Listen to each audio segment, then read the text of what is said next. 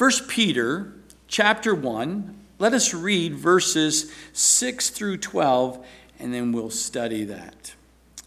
In this you greatly rejoice, though now for a little while, if need be, you have been grieved by various trials or testings,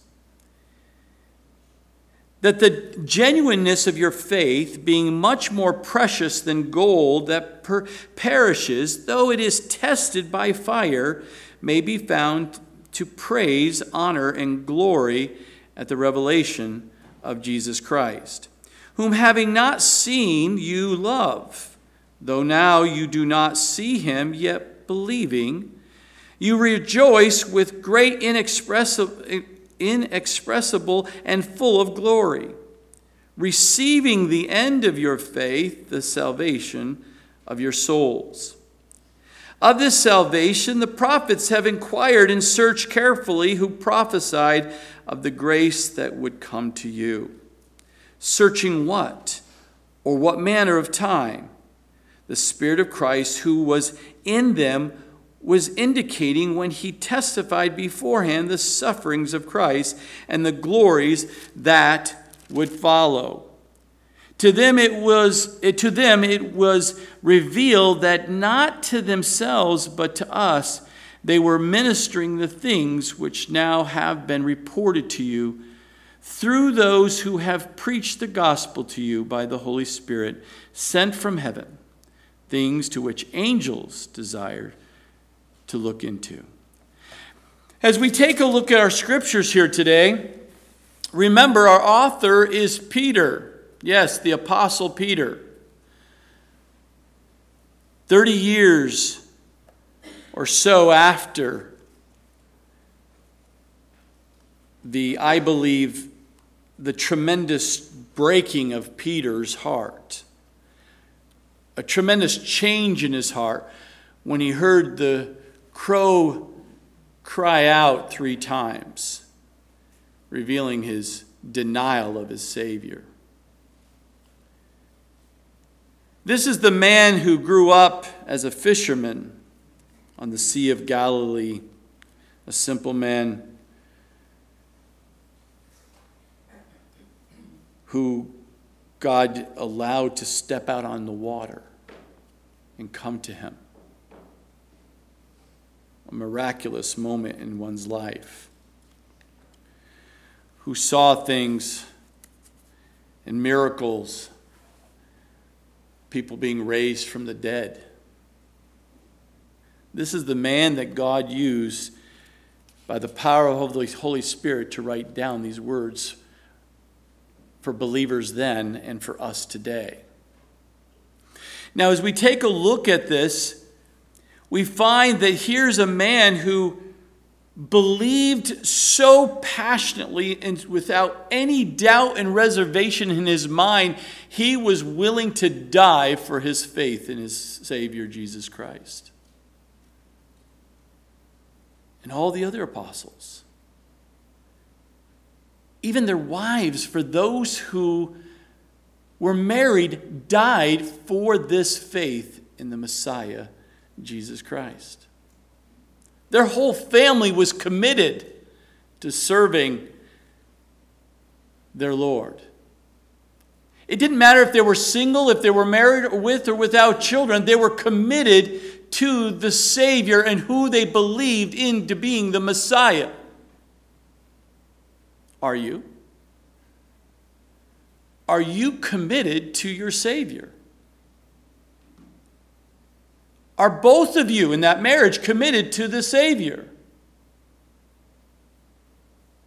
Are you raising your children up to, and now they're at the age of accountability, this age where are they committed to their Savior? That is the question I will leave you here with. Because as we take a look here, and as Peter writes by the power of the Holy Spirit, he's going to now, he talked the first part of the letter about God's responsibility. God's divine plan to save those he has created. And then we are now going to see man's responsibility. And we will see what he is going to encourage us through this life, a living hope that we saw in verse 5, of this living hope that God has called us to. By faith, and by faith alone, and trusting in Jesus and his work on the cross, his finished work at the cross, and that for our salvation. And as we take a look at here, we see he starts by saying, in this what? You just got done talking about in verse 5, in the salvation. In this you greatly rejoice, though now for a little while, a season in your life, if need be, you have been grieved by various trials. See, we especially rejoice our salvation, especially when we saw in verse 5 that God's power is going to keep us through this process of salvation until Jesus returns. And it's by his power, and it's by his love, and by his grace, and by his mercies we are brought to the full salvation of seeing our Lord personally. But he says here, Peter says to you and I as believers, as children of God, yes, we rejoice in this. Yes, we can rejoice in the fact that it's his power that's going to bring us to this point of being able to see him face to face. But it's only by that if not, but we're going to see and we'll be able to greatly rejoice in that. But though now, for a little while, some of your Bibles may say for a season, if need be, if it's good for your life, if it is right according to God's will, if it is for his purpose in your life, to bring about the sanctification in your life that he has started when you became a believer, he will be faithful to bring you through, if need be, through trials and tests in your life to refine your life. And Peter's encouraging them because remember, they're going through tremendous turmoil right now. Persecution, all kinds of things. But he's not talking about persecution at this moment. He's not even talking about the tribulations. He's really focused right in on daily trials and tests that you and I face as a human. Even as a child of God. God says you are going to face trials and tests, and that could be in many different forms, physically, mentally, spiritually. You're going to be tested. Trials are going to happen. Are you ready? Because as we take a look at this, he says, if need be, you have been grieved. Sometimes it's thought that a strong Christian will never be grieved in a trial. Oh, you shouldn't be grieving? You're a child of God. Then you don't know what the Scripture says. We also know that the idea is that the Christian should be some kind of superhero and Superman, and the bullets are coming and they just bounce off that chest. And I can take it.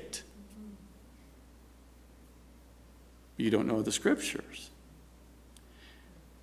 The only way you'll be able to overcome is God's power bringing you through that. If you rely upon his power. Yet Peter here tells us that there is a need be not only for the various trials, but more especially that it need be for the grieving that needs to take place in your life to transform you. Now, some of you didn't get that. Let me say it again. There are times where need be, he allows tests and trials in your life to change you, to get your attention. But he also allows grieving in your life, deep grieving. Like no words to explain the level of grief you're going through and pain. The word in your Bible, some of you may have a word heaviness. a heaviness that you can't even bear the load of the weight of responsibility or grieving situation or heavy situation that he's allowed in your life. He's permitted. Remember, the Father doesn't allow you anything to touch your life unless it's been Father filtered first. God has a purpose not only for the trial, but also for the heavy grief we feel in that trial. And it's for his purpose and glory. And it's for your good. I know you don't think that. None of us think that when we're grieving and there's pain and suffering. None of us want that. But when you settle yourself in the fact that your loving Father has got it, he's in control, and he's going to bring you through it, then you can rest in him and his power to bring you through it. See, the word grieved in the Greek is lepio, means to this heaviness. And we see how important when we read and memorize Matthew 11:28, come to me, all you who labor and heavy laden, and I will give you rest. Peter's not minimizing the reality of what his readers were fearing and feeling at this point in time in their walk. They're being persecuted. They're being chased. There are being all kinds of things coming against them purely because of their faith in Jesus Christ. So he wasn't minimizing the challenges and the grieving that comes through that. But he is saying to us, I know what you're going through is heavy. I know you don't feel like you can get out of bed because it's so heavy right now you can't even get out of bed, and you're very clouded. You're in this fog of war that's going on in your head. I understand these things. Why? Because he went through them. He denied his Lord 3 times. Can you imagine the heaviness and the grieving and the weight upon that man? Until when? When Jesus came and restored him and lifted him up after the resurrection. When he walked on this earth for 40 days after he was raised from the dead, he restored Peter. That was a very long and deep and dark valley he was in for days.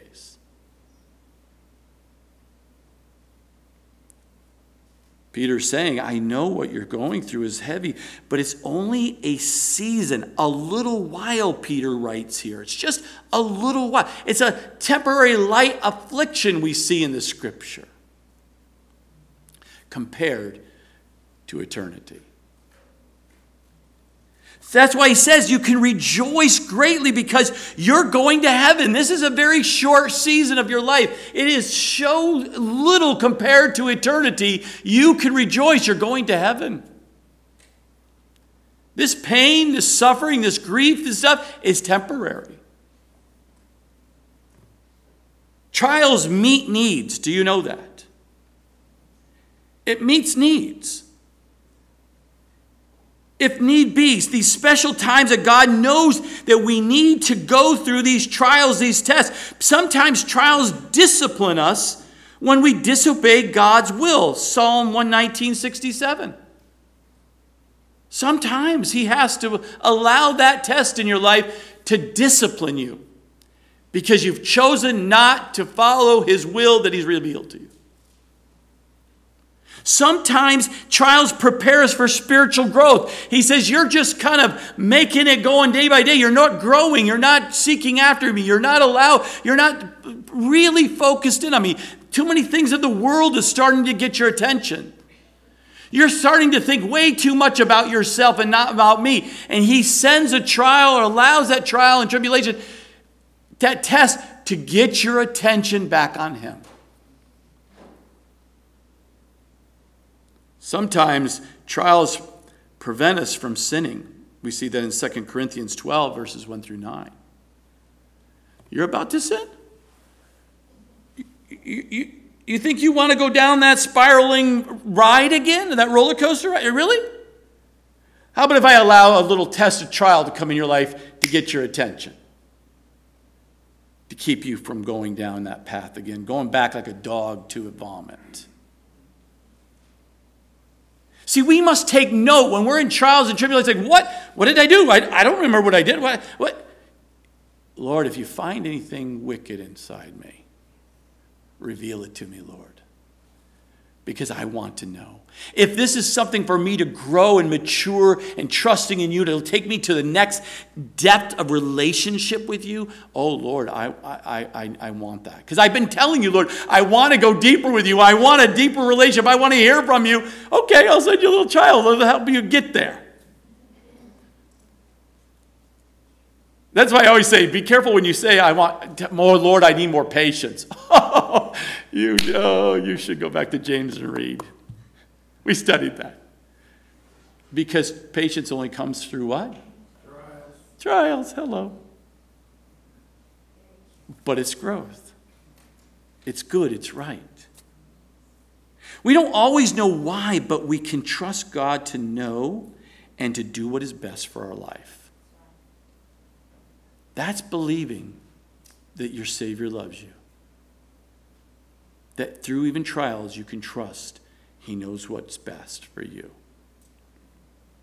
Not only trials meet needs, trials also can come varied, he says. It can come this various trials at the end of verse 6. And it means Peter uses this word various. It means many colored, or it means each day seems to have a different color, something different about it. You know, one trial does not mean the next trial is going to be the same.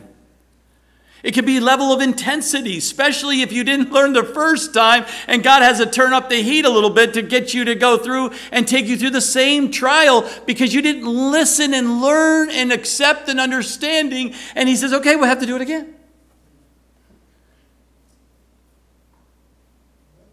My coach, you saw we do it, right?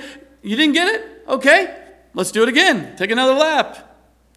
You didn't listen this time? Okay, we're going to take another lap.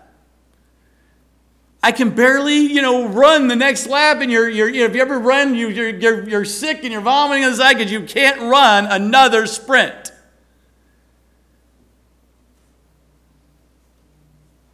And we have to get back up and run again.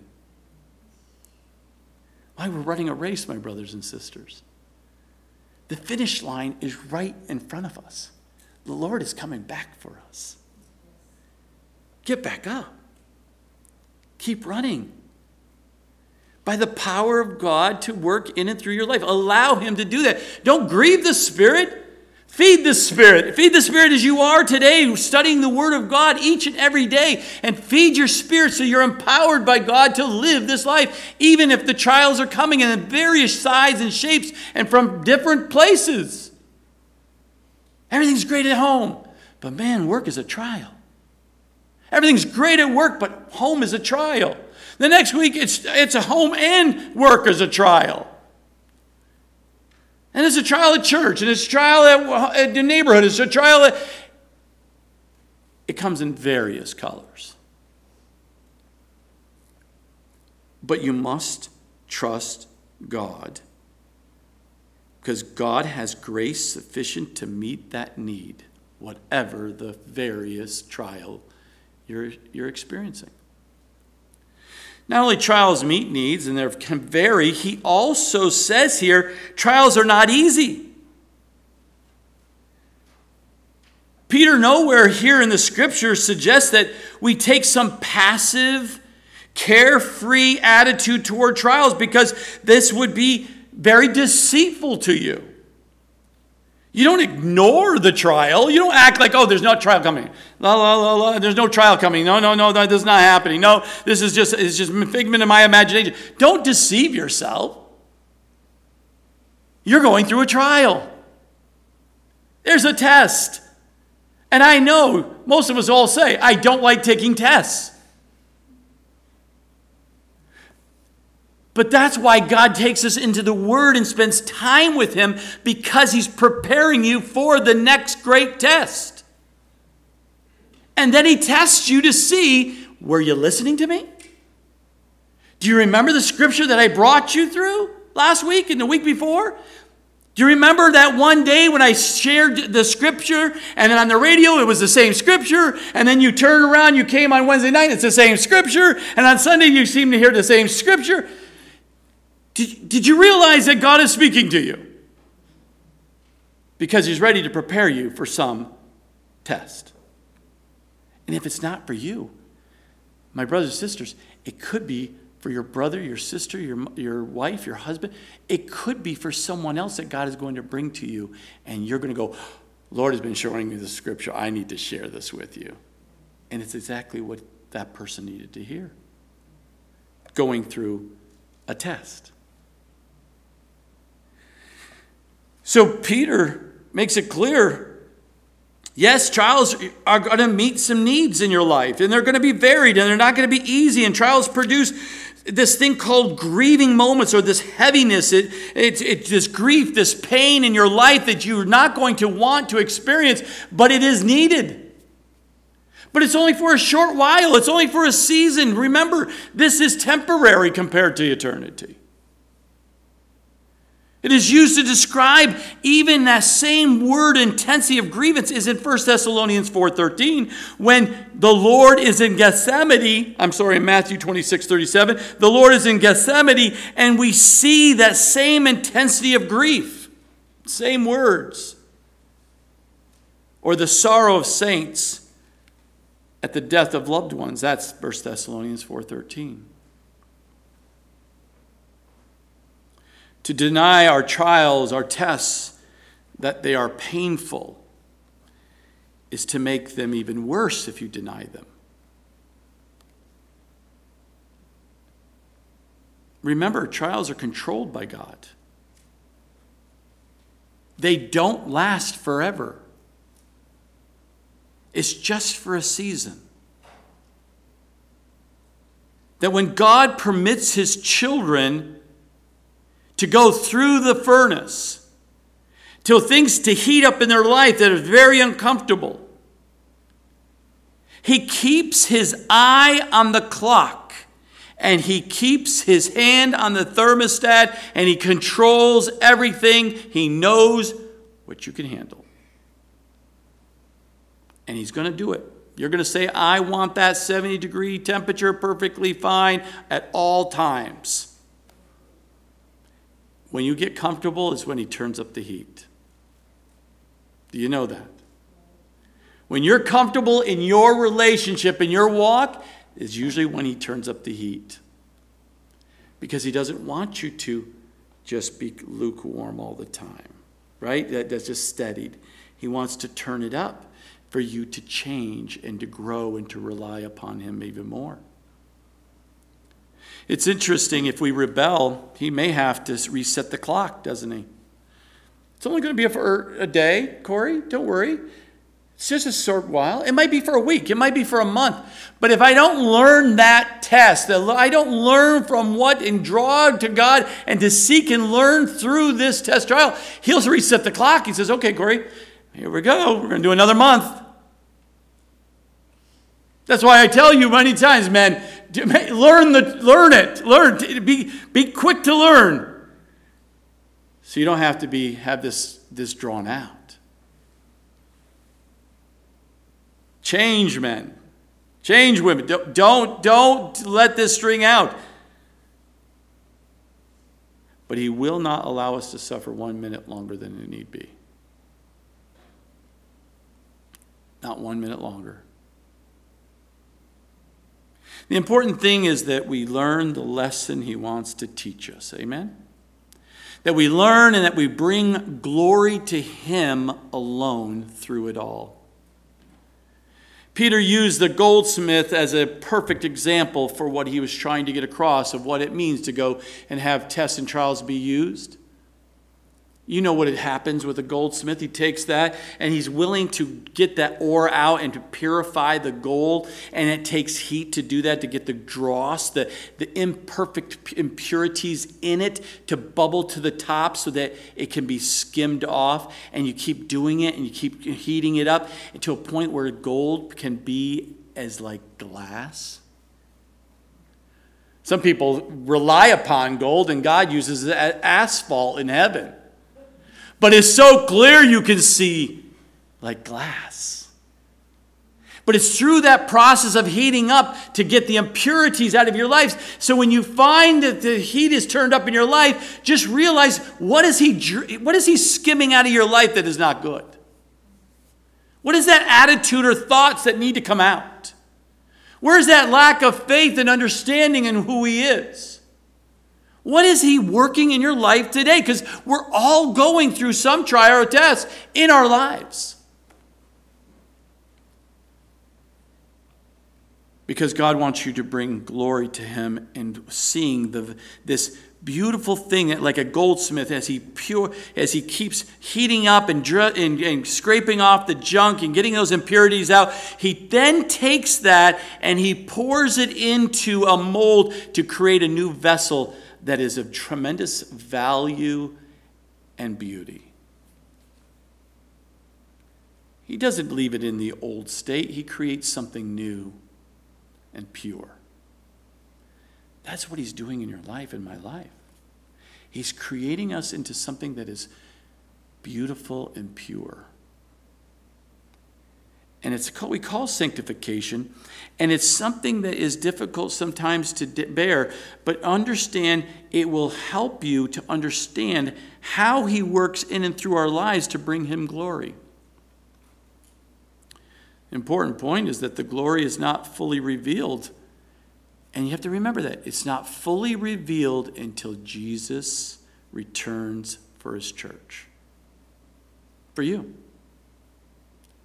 Our trying experiences today are preparing for the glory tomorrow. When we see Jesus Christ, we'll bring praise and honor and glory to him. We're able to do that now, to bring praise and honor and glory. But when we're face to face with him, we will be worshiping him like no other time.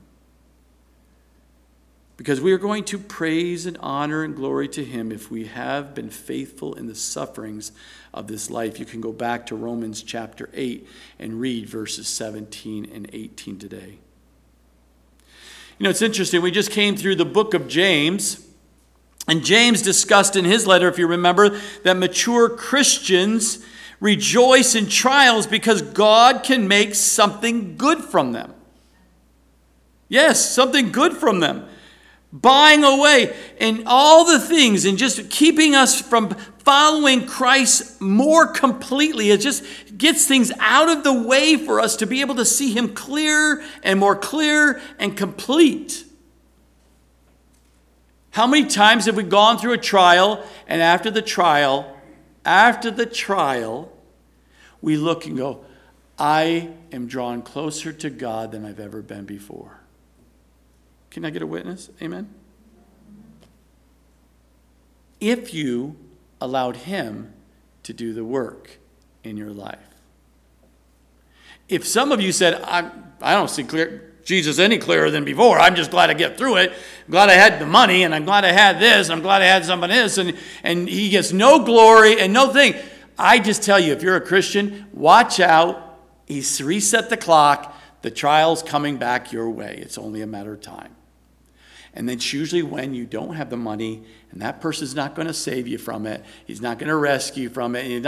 It's going to be just you and him, and you're going to go through that trial all by yourself with him. I'm just letting you know.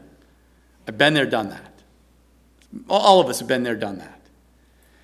But just remember, learn the fact that trials have a way of clarifying what is essential and clearing away the superficial things in your life. Are you with me? Now we see here in verse 7 that the genuineness of your faith. Do you have a genuine faith? Or is it just something superficial? We'll find out, because through trials and tests, we're going to find out, and I'm going to find out for myself if I have a genuine faith in Jesus Christ. Because he says right here that the genuineness of our faith, being much more precious than the gold that perishes, though it is tested by fire, may be found to praise and honor and glory and the revelation of Jesus Christ. Because of this faith, tested by fire, There is no other way. Nowhere in the scripture. It's tested by fire. That's how it's done. It's not tested because God's trying to figure out where I'm standing today if I really do have faith in him. He knows all things. He's bringing us through the test so that we know where if our faith is genuine or not. Or if it's just superficial. That's what the test is for. It is a test because we often are ignorant of how much or what kind of faith we really have. A faith that cannot be tested cannot be trusted.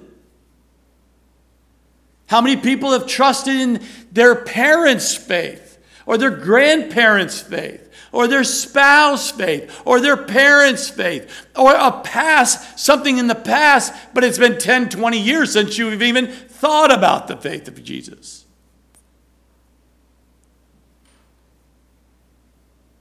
Too many professing Christians today have a false faith.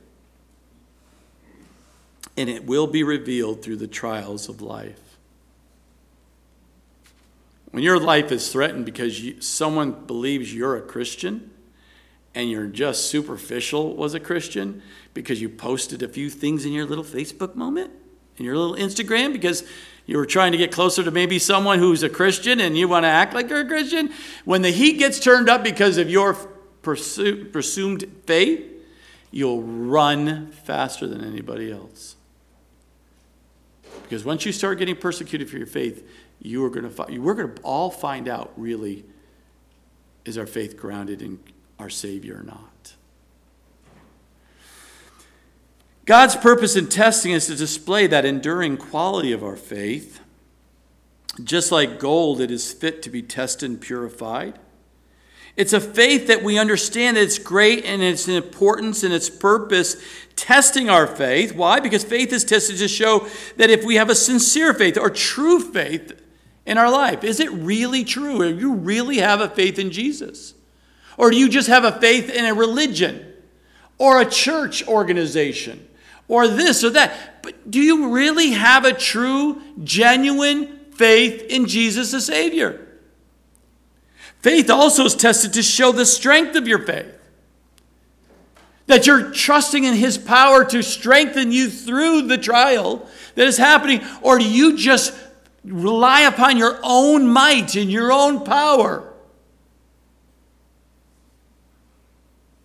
And faith is also tested to sanctify our faith.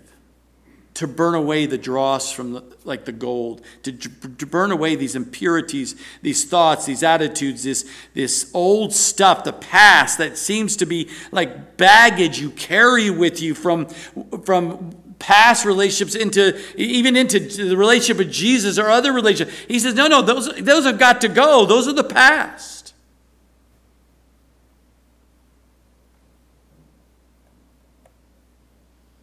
But notice here in verse 7 that Peter says, oh, we know how precious gold is, but it's going to perish. It's going to perish. But your faith, that's more precious, and that will never perish.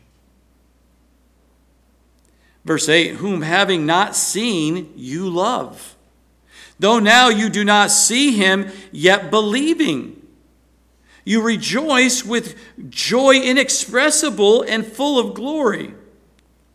So here in verse 8, we see that Peter says, not only do trials strengthen our faith in the Lord, but they deepen our love for the Lord. Although Peter was writing to these believers in this Asia Minor area, this modern day Turkey area, he's writing that. He's really writing to us as well today, because what he's saying here is it's not too hard to see that he saw Jesus physically. He saw him physically. He saw him right from the very beginning and start of his ministry, and after his resurrection, Peter saw Jesus in the flesh. But he's saying to you and I, you haven't seen him physically. But you and I, by faith, can still have a deep love for him. That through the trials and tribulations, as he's bringing you through these, he's going to deepen and reveal himself to you through these trials and tribulations by his word and the power of his Spirit for you to have ability to love your Savior. By faith. Not physical. But by faith, Peter had not only seen Jesus daily in his humanity, but he even had a glimpse to sneak the preview of his deity. And he's writing these words for you and I to encourage us that even though you haven't seen him, you can still love your Savior. You can have this personal relationship like I had. As long as we do not see the God we serve, we must endure through the trials and face them by faith in joy. And that's what the Spirit of God does in us and builds us this love for him, even though we didn't see him. Peter knew that though he had seen Jesus, he was encouraging them. I know as an early church, you have not seen Jesus, but I'm letting you know that you can have a love for Jesus. We see that love Jesus, our love for Christ is not based on physical sight because we have not seen him, but it's based on our spiritual relationship with him and what the Word of God has taught us about him. And I say that very slowly because many people today who say they're Christians are walking away from the Word of God. They're not reading the Word of God. They're not understanding the Word of God. They're not desiring to feed their spirit with the Word of God. If you're not going to do that, if you're walking away from that, what will happen in your life? Your love for Christ will grow cold. Do you want me to say that again? Do you say, I feel cold, I don't feel that love for Christ? Because you're not in the Word of God. That's one reason. But I come to church every Sunday. Well, you're getting the Word of God because I'm teaching you. But what happens if you go to a place and you're Monday through Saturday and you're not reading the Word of God and you're not developing that relationship with Christ so that the love of Christ will fill you? Your love will grow cold. We see the warnings in Revelation, do we not? Jesus says one thing: you've left your first love. Why? Because they stopped seeking after him. They stopped wanting to know of him. They didn't want to spend time with him. They didn't want to hear from him. Because if you hear from God, then he may just tell you no sometimes. And you don't like the word no.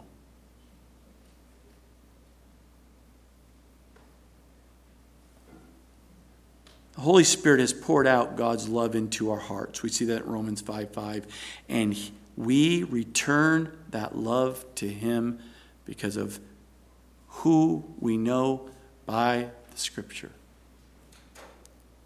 When you find yourself in some trial and some test is in your life and you're hurting and you're grieving, immediately lift your heart to Christ in true love and worship of him.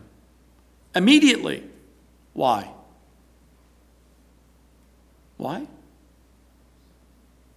Because this will take the sting, the poison out of the experience, and you're replacing that pain with him. You're literally replacing the pain with him. You're focusing your attention on the healing medicine, that beautiful healing salve that if he comes upon you when you turn your attention upon Jesus. The problem with most people when they come through a trial and tribulation that's hurting and grieving and pain is they focus on the what? The pain. the situation, the circumstances, the person that's causing the pain, the situation that caused the pain. And you never move on. You never heal because you're always focused on the person or situation or place or the past that caused the pain. No healing takes place. You must focus your attention on Jesus and allow him to come in and heal you.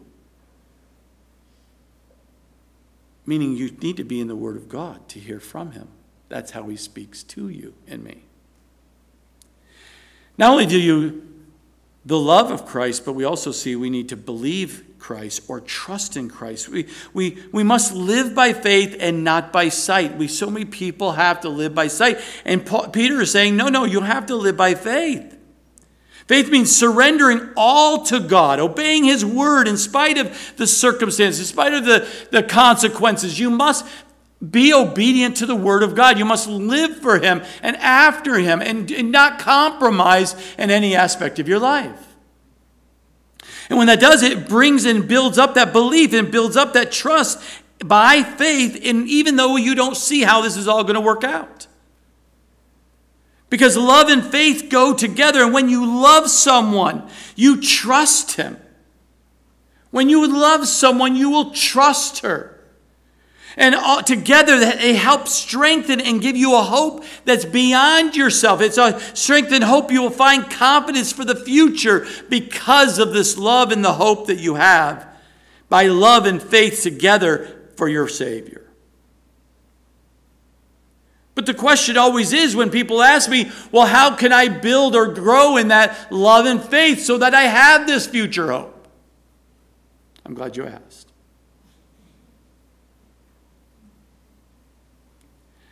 The same very way we grow in faith when everything is going so sweet and so good. We study. We feed upon the Word of God.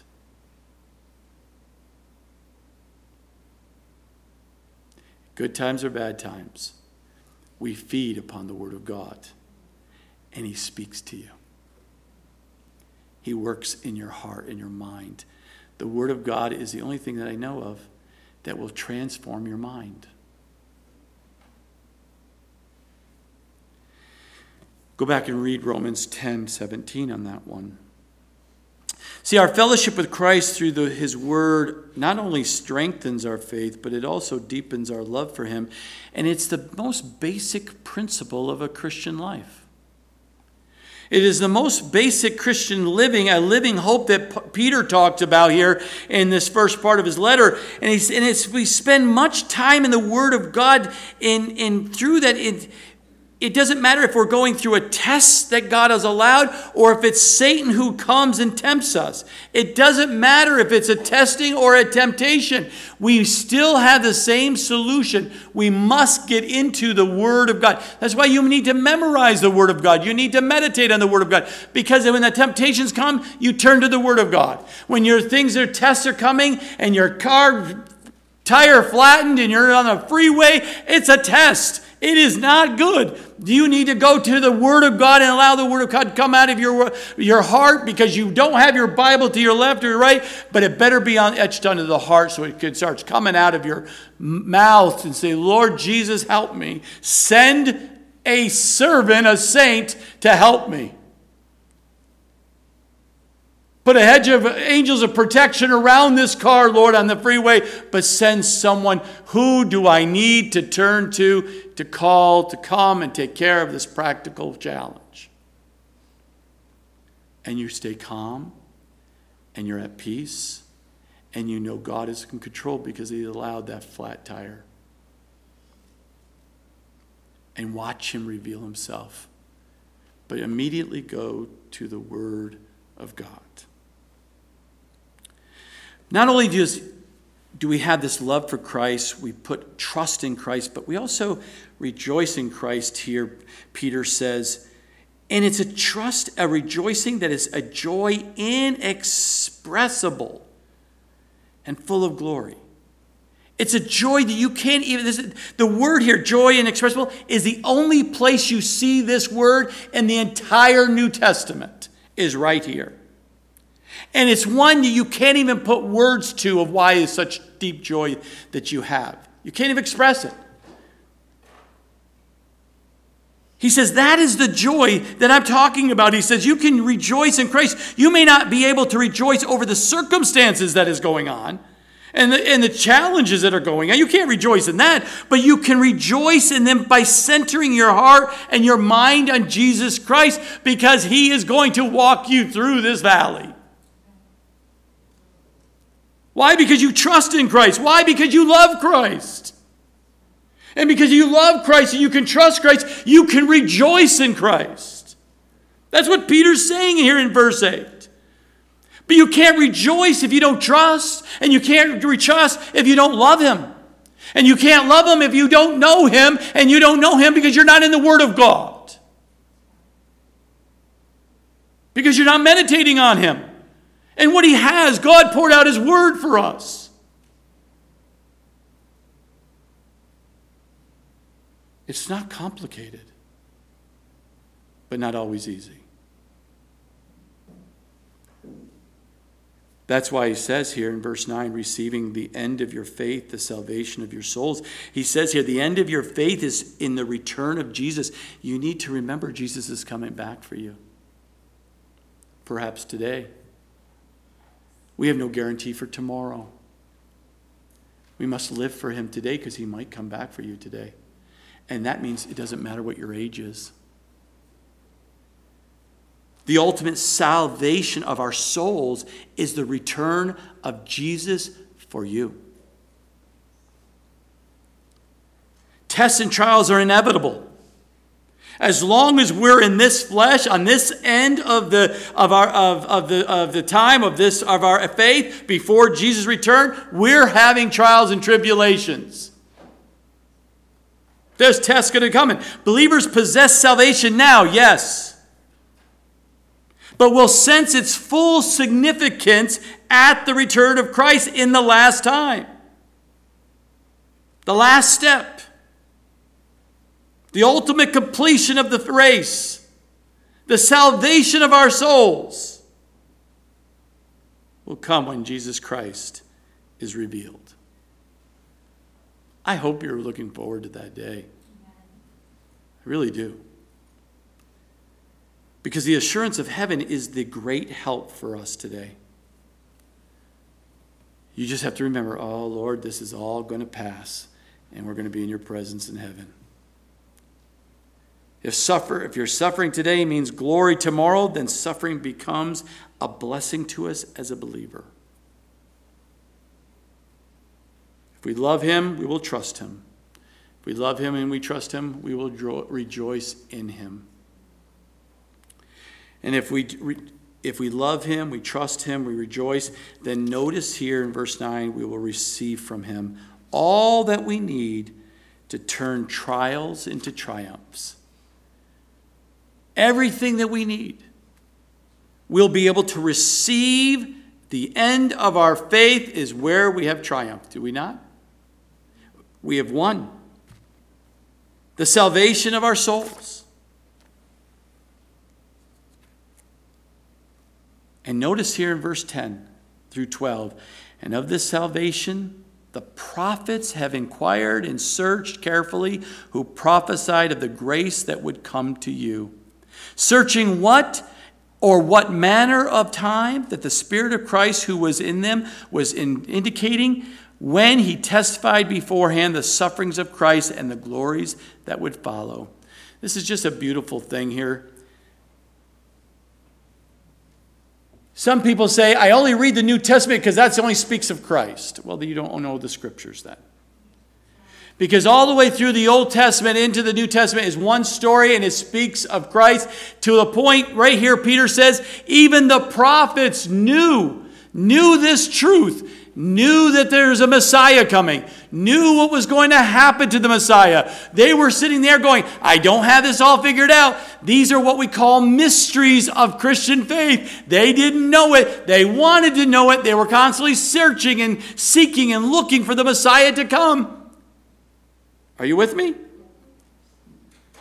So Peter is reminding them, The prophets were sitting there looking and inquiring and searching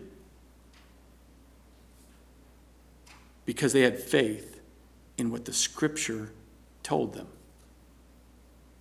The Holy Spirit revealed to them there was a Messiah coming.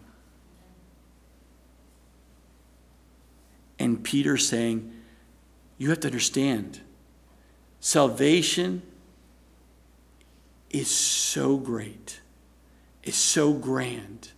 It has been out there from before we were even living, as he was speaking to this current church.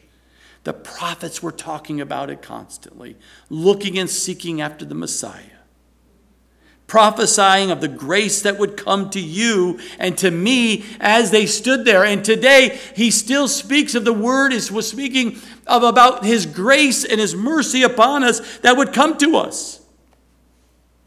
The prophets of the Old Testament longed to see the grace of the new covenant that was talked about in the Old Testament. They just didn't know when. They didn't know how. They just prophesied of the Spirit of Christ. They just knew without a question in their mind what God's word said would come about. And it would be something new. But what they also knew is that the prophesying of the Spirit of Christ, they knew without a shadow of a doubt that the Messiah would suffer and then be glorified. How do I know that? Well, think of it as two mountain peaks. That's all they could see. From their perspective of a prophet, they looked out and they say, I see two grand peaks. What are those grand peaks? Well, the Scriptures gives them the first grand peak was the Mount Calvary. The Messiah would suffer and die. Where do they know that? Isaiah 53. They see a peak and they say, I just know that our Messiah is going to die on that mountain. That's all they could see. The second peak that they looked at is Mount Olivet, or that Olivet, which we see in Zechariah 14:4, where the Messiah will return on the Mount of Olives and put his feet right there. That's the other peak that they see based on the Scripture. What was a mystery to the prophets was the valley between those two peaks. They did not know how that was all going to take place. All they knew is the Messiah was coming, will suffer, and then be glorified. You and I, what they didn't know, but we do know, and we're living it, is what we call the church age. The age of the church is the valley they did not understand, and we even see here clearly, look at with me, verse 12, to them it was revealed that not to themselves, but to us, they were ministering to the things which now have been reported to you through those who have preached the gospel to you by the Holy Spirit sent from heaven, things which angels desire to look into.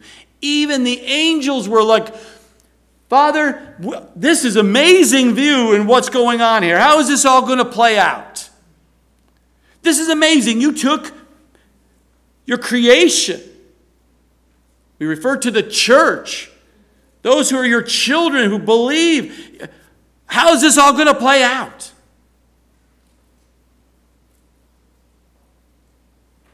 The prophets understood that they were ministering to the people beyond them. They understood what they were doing today was going to affect generations to come.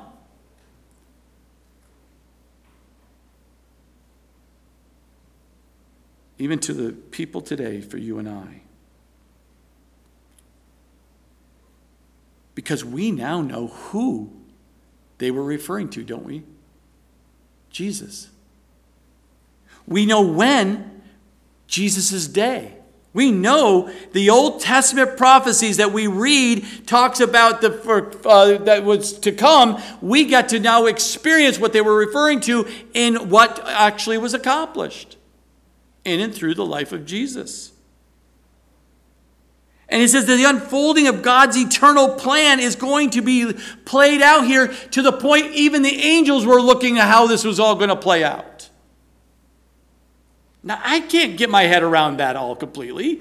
If you think I got my head wrapped around that going, why does the angels now didn't understand it? Why didn't know it? Why didn't they? These are mysteries. I mean, I act like I know everything. I don't know everything. I'm just telling you what the Scripture tells us. How do I read more about this, Corey? Well, go back and look how the angels observed not only what was taking place, but 1 Corinthians chapter 4, verse 9, Ephesians 3:10, and 1 Timothy 3:16. Not only is the angels watching and looking of how this is all playing out in the church age, the Scriptures tells us they're even observing our conduct, how you and I respond to what takes place in our life. That is amazing to me.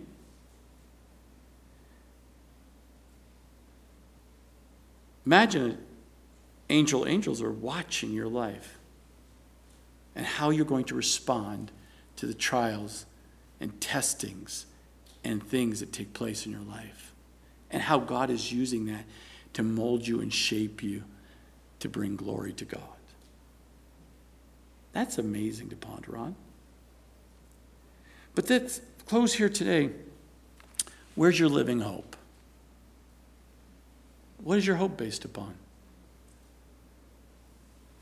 Is it based on a relationship with the Savior, Jesus Christ? Is your hope just in you? Is it hope in an organization? Do you have a false hope? Or do you have a true living hope in Jesus? I pray today, if you do not have a hope, a faith, a true faith in Jesus Christ as your Lord and Savior, I pray today's the day you've heard and you've felt the Lord knocking at the door of your heart. And He's asking you to open up and allow Him to come into your life and to change your life.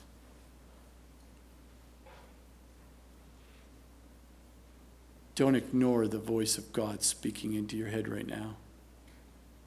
But freely by faith, open up the door and allow Him to come in and to save you. And talk about and live out what it means to have this living hope that we've talked about so far. Can you see why 1 Peter is my favorite book? Can you see why? I'm sure it's your favorite book by now. We've just got into the first 12 verses. Wait till we get to the rest of it. It gets better.